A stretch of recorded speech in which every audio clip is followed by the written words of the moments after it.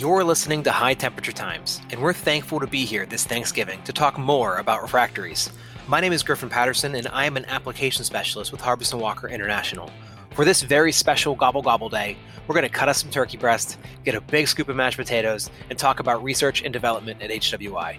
To do that, I'm very pleased to announce that we have Don O'Brien back from retirement to regale us with his stories. With him is Martha Collins, bringing HWI's R&D team to the new age of discovery. Where we have traditionally rooted around in our technical marketing inbox for a question from our audience, Thanksgiving is about family. And with Harbison Walker International being a family of companies, I thought it would be a good time to talk a little bit about that. Refractories are practically as old as time itself, and the companies behind HWI were there at the onset. Most notably, AP Green Refractories, North American Refractories Company, and Harbison Walker Refractories. Harbison Walker got its start in Pittsburgh in 1865 with the purchase of Star Firebrick Company by Hay Walker and Samuel Harbison. Harbison Walker was primarily focused in making refractories to support the booming steel industry, with Andrew Carnegie's iron mills being their primary customer. AP Green was founded in 1910 by Alan Percival Green in Mexico, Missouri, thanks in large part to the rich veins of clay he identified in the area. To this day, that clay in Mexico, Missouri is known to make some of the finest firebrick in the industry.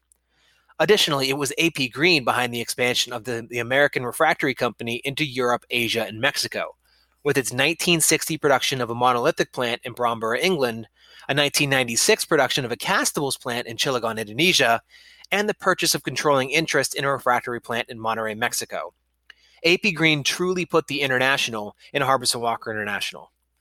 North American Refractories, oft referred to as NARCO, was founded in 1929 as a consolidation of 6 other refractory companies, including Ashland Firebrick, Crescent Firebrick, Dover Firebrick, and many others.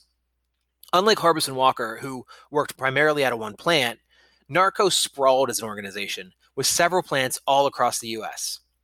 All that said, many other companies found their way into the HWI umbrella as well, including General Refractories and Charles Taylor Refractories. General Refractories, or Grefco to some, brought multiple plants across America into the fold, many of which continue to be key producers for our customers today.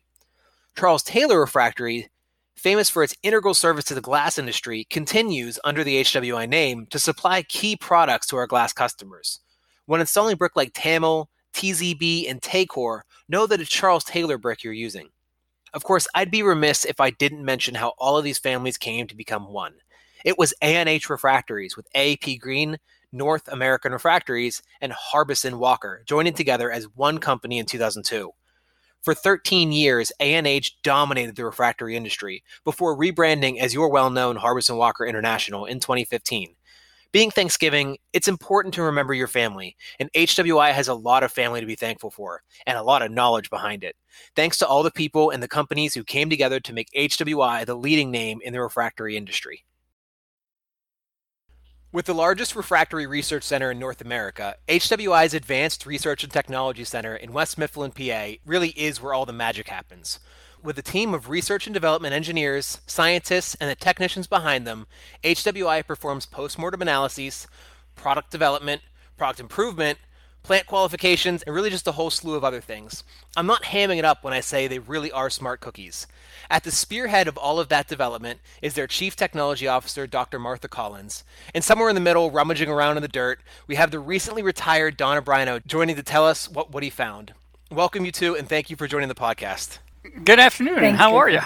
Yeah, doing well. Martha, you've been with the company for a few years now. Can you tell me a little bit about your career and how that's transitioned into the work you do at the ATRC? Well, sure. Thanks, Griffin. It's really great to be part of your High Temperature Times series. Well, I've spent 31 years of my career in research and development, and I consider myself a continuous student, all the time learning about innovation. In fact, my kids like to kind of call me a nerd. I guess it's because I love all things technical. So after I earned a PhD, I started as a bench research scientist in the chemical industry. I was designing new products and progressed later into technology and innovation management. So today, as HWI's Chief Technology Officer, my team is accountable for new products, which has been a big part of my career, so I love that. But also, we have the technical expertise in all the technologies that support our products. We call these people subject matter experts, or SMEs. You may have heard that before.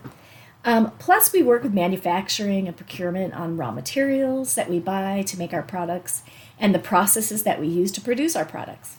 Lastly, we work with the commercial organization to support customer needs in terms of analysis, as you mentioned, postmortems, slag analysis, and lots of other product properties that they may have questions about.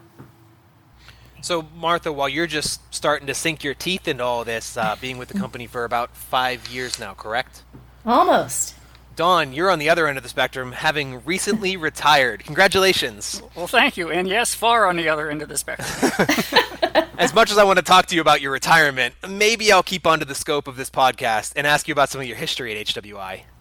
My history at HWI, well, that might be longer than we want to spend, but I think one of the things that it's important to understand is that I've had the opportunity with Harbison Walker and the companies that were previous to Harbison Walker to be able to do a lot of different things, and that included starting my career in research and going into product safety, going into product stewardship, being a plant manager, moving over to technical marketing, running a business unit, and ending up, guess what?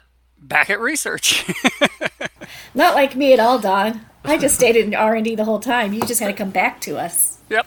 So, as a time-honored Thanksgiving tradition, before we dig into the meat of the podcast, I was hoping you two might be able to share what you're thankful for in this industry. Dawn, would you do us the honors of going first? Well, absolutely. And actually, this is a really, really easy question for me.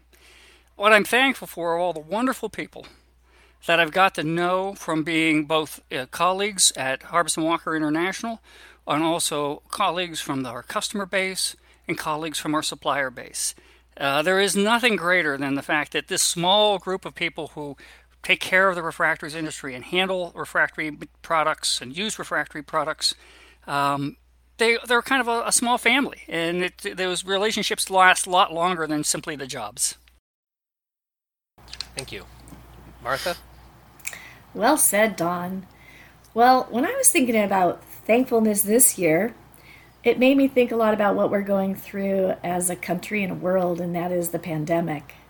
So I'm really thankful that our business, which is a critical business, we've been able to provide all the products that our customers need. And we wouldn't be able to do that without really the great team of people who have come to work every day. My R&D, our center, tech center, our plants, nothing shut down, and we didn't lose a beat. And it's really all about the people that are at HWI and the passion that they have about what we do and how we really support our customers, because without our products, our customers' processes can't work. So I'm very thankful. Well, I'm thankful for you two being here to share more about the ATRC. I guess let's start with the past and move forwards. Dawn, you've been with the company for the longest, a very long time. Sorry, I don't mean to age you. But That's okay. The hair and wrinkles already do. Well, it's the podcast. They can't see your hair and wrinkles. That's true. But even that isn't the dawn of the refractory industry, as we learned in the family history, right? What can you tell me about what it was like working in the refractory industry at the onset of your career? Wow. When I joined the refractories industry in 1980, and I was in research, I think one of the things that sticks out is that it was a different time in that the technology of refractories, while the refractories manufacturers were now having their own research centers and were starting to do product development, up until that period of time, until I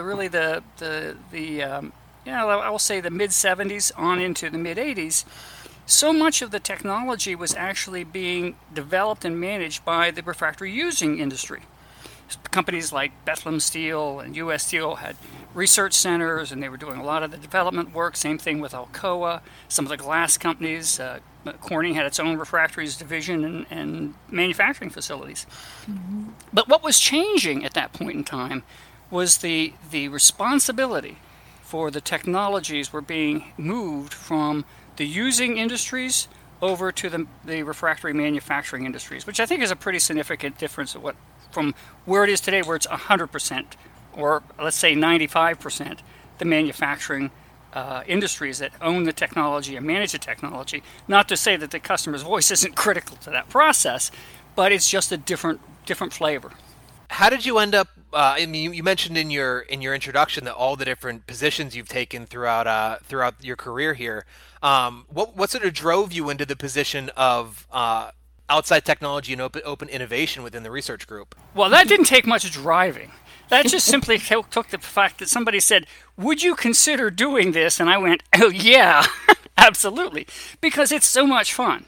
There is so much that you can do if you can have a little bit of time to freely focus and explore things that without having that specific role, you just don't get it done, whether it's in research or whether it's in technical marketing. There's just too many other irons in the fire, too many urgents that you take care of. This gave me an opportunity to spend a couple of years working on kind of what ifs instead of have to haves. Well, and Don, you kind of ended up really customizing the job, and gave it your own name even. Yeah, right. And I think anybody who's in that job has to customize it because you can't do that without working within your own skill set.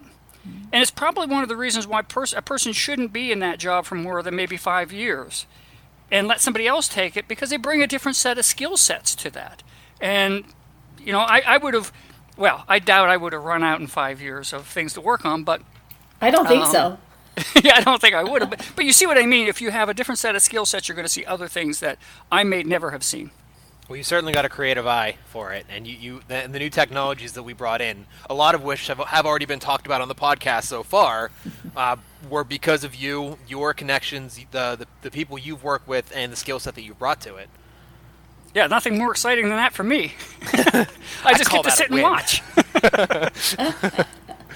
So on the other side, Martha, you've been with the company for about 5 years as a CTO. What did you think about the industry and the idea of research in such an old science when you started? Yeah, I knew you were going to bring up that you're 150 years old here. So, but you know what? So I'm a scientist, and actually, there's no such thing as old science because knowledge is constantly evolving. Insight happens. And so, actually, I was pretty excited to join, and it wasn't really my skill set in refractories. It's all about minerals and inorganic chemistry, and I was a material scientist, so I knew things. That there's lots of fascinating things to understand about materials. And another thing is, we make formulated products. So there's lots and lots of interactions with the materials that we put together. Everything from the sizes that you put together to the minor components to the fact that we're using a lot of times natural products that come out of the mining industry. So there's just so much. We've gathered a lot of knowledge over the years, but there's lots more to discover. And in fact, some of the things that we're doing are very new, and you wouldn't have thought of it. So, additionally, a lot of things that Don did in his role was to go into other industries and find some of the things that they're doing that could be applied into our industry. We didn't really want to be completely staying in our own silo. So there's lots of new things to bring to help our customers be more successful, and they aren't always coming from our labs. So no, it's been real exciting. Now, Don, Martha mentioned that you working with outside companies, not even in our industry, to see how we can incorporate that. And I've spoken with you about some of these projects, and it just the creativity and the innovation of it all really blows my mind. I loved hearing about it. So can you tell us a little bit about some of these projects that you've worked on? Oh, obviously, and as you say, Griffin, some of them already have been covered in our podcast, on your podcast. But for instance, the Harrison Walker's introduction of the new mini pump, which is for shotcreting refractory in a way that is as accessible to the end user as gunite is, with all the advantages of having a shotcrete product, a wet mix product, as opposed to a dry mix product at the nozzle. And, that came out of the fact that we knew that they were doing some things with some new pump technologies for some of the concrete industry, got with the right technical partners, had the right conversations, and were able to develop what I think is going to be a relatively novel and very valuable machine for the contractor installer whenever they're doing maintenance and repair work. So that would be one. We did a number of projects with a company called Construction Robotics, which is the Mule, which is a lift assist system. I think you've also had a podcast on that. And again, this was looking at what's happening in the construction industry. And let's face it, refractories installation is a construction process. So what can I learn from what's going on in the general construction industry, the building construction industry, and how do I apply those architectural technologies over to the refractories market? And actually, that one is a pretty exciting one because it's already out in the market, but I do know that there's a bunch of other things being worked on which are going to even be more exciting, which I think is really cool. You're still in my line. I think like some of the best is yet to come, and darn it, we can't just all talk about it, but maybe in future podcasts. Yes, that's right. I'm curious, we've talked about all your successes, right? Are there any epic failures of some projects that you've worked on that you've just been like, this was exciting, we were going down this route, and then we found out that these things just don't line up? There have been 10 epic failures for every one success is a better way of looking at it. And that's what you expect out of that type of role. Yeah. Right? Because you go down a path and you say, boy, I want to do this. And we were looking at some additive manufacturing technology. Oh, yeah, that's right. Yes, it's cool, it's good, but for the things that we were trying to accomplish, it just became impractical. So, and actually it was kind of funny because we went through one, and then we went and looked at another, and then we went and looked at yet a third, which wasn't quite truly additive manufacturing, and I think that one's actually going to come to fruition. So, failures, I more than my share. and maybe 5 years down the line, whenever the next open outside innovation person steps in, they'll bring that different skill set and they'll find a way to make it not a failure. That's true. And you know what? You also tie everything to the world of the market need. Yep. And those are going to change as well. So, Martha, many of our customers know the value of the ATRC through the postmortem analysis requests and the slag analysis. But what might our listeners not know that shows how these people are underneath you, and the scientists and the engineers, the technicians, are more than just the sum of their parts?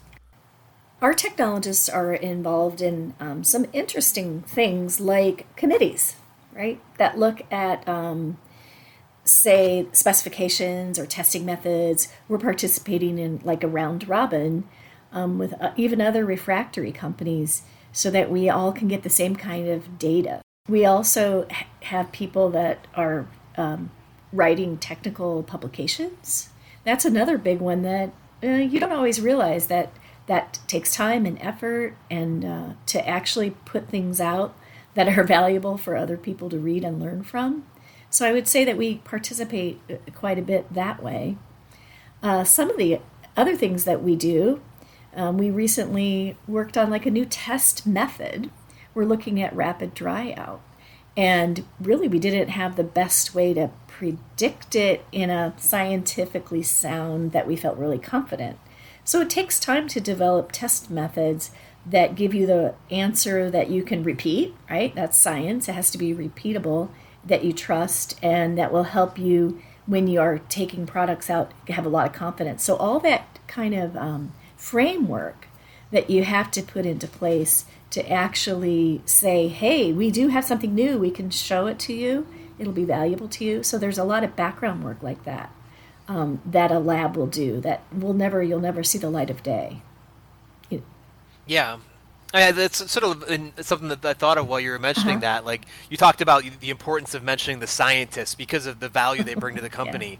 Yeah. If you go to any university, most of their research is pure blue sky science, right? It's not it's not new product development driven, right? Do we do a lot of blue sky science within the company as well? Well, we do something I call industrial science. The end of industrial science is not necessarily just knowledge, which is what a lot of academic institutes produce. We want to produce knowledge that can be useful and practical to our business and what we produce. So it really has an end game. We do have what I call fundamental refractory science projects, where we have a question about, like, how does this really work? And we need to know how it works and why it works so we can do a better job designing the future with that sort of knowledge. So it's really, it's much narrower than blue sky. We stay in our space. Do we work with academia in certain scientific aspects? Actually, we do. As a refractory supplier, you'd be really surprised how often not only academia, but even like research institutes and government groups will come and talk to us about our materials and how they might be useful for some really weird, different things, as you know. So we've had we do a lot of what I call in-kind, where we will give them some knowledge, we'll give them some some of the materials that they need, and it's all done gratis because we do like to also provide some benefit to society through our materials. Yeah, I don't know why, but I feel like Don has a lot of examples. Don has, well, that was part of what he was doing too. And actually that's another part of the great value of ATRC. Mm-hmm. And I'm actually speaking from a role of being in technical marketing. A lot of times I would be working with a customer, for instance, that has a specific need. It's not something that is just simply, I know what this is because I know this is the right solution. I may have an opinion about how the customer could use one of our products to solve the problem, mm-hmm. but I'm going to go back and I'm going to go to those those subject matter experts, and I'm going to ask them the very specific question. Here's what the customer needs. Here's what I think. What do you think? What are my pros and cons? What other alternatives do I have? And it makes me look brilliant because I go back to the customer with a great answer, but it wasn't me. It sort of takes a village of scientists and technologists to be able to come up with those types of answers and support your customer base. Yeah, and sort of back to in joining a company like this, one of the things that was exciting and surprising was how radical and committed everybody was about refractories. It's like you go to get a cup of coffee and people are talking about refractories and so it's a real big passion for all the people. And then some would call it a mental illness, but okay. Yeah, so Don's right. You've never heard someone be so excited about dirt since Jurassic Park. There you go. And we've talked a lot over the last 20 or so minutes about all the things going on inside the ATRC. Mm-hmm. Dawn, can you talk to us about some of the things that go on outside the ATRC with all of our researchers and scientists and how we've helped the customer outside of it? Yeah. Well, actually, yeah. I mean, there's a lot more to what ATRC brings than just the day-to-day research and development work and testing and that type of thing. Because obviously, again, these are the subject matter experts, so they also become people who are the communicators, the people who present information to our customers. For instance, we do a number of training sessions at ATRC. These guys are part and parcel of that process, doing demonstrations, doing training. When there's a problem out in the field, and it's a problem out of the field that is not going to be able to be resolved by simply a technical marketing person going out and looking at it. We need to get the scientists with us.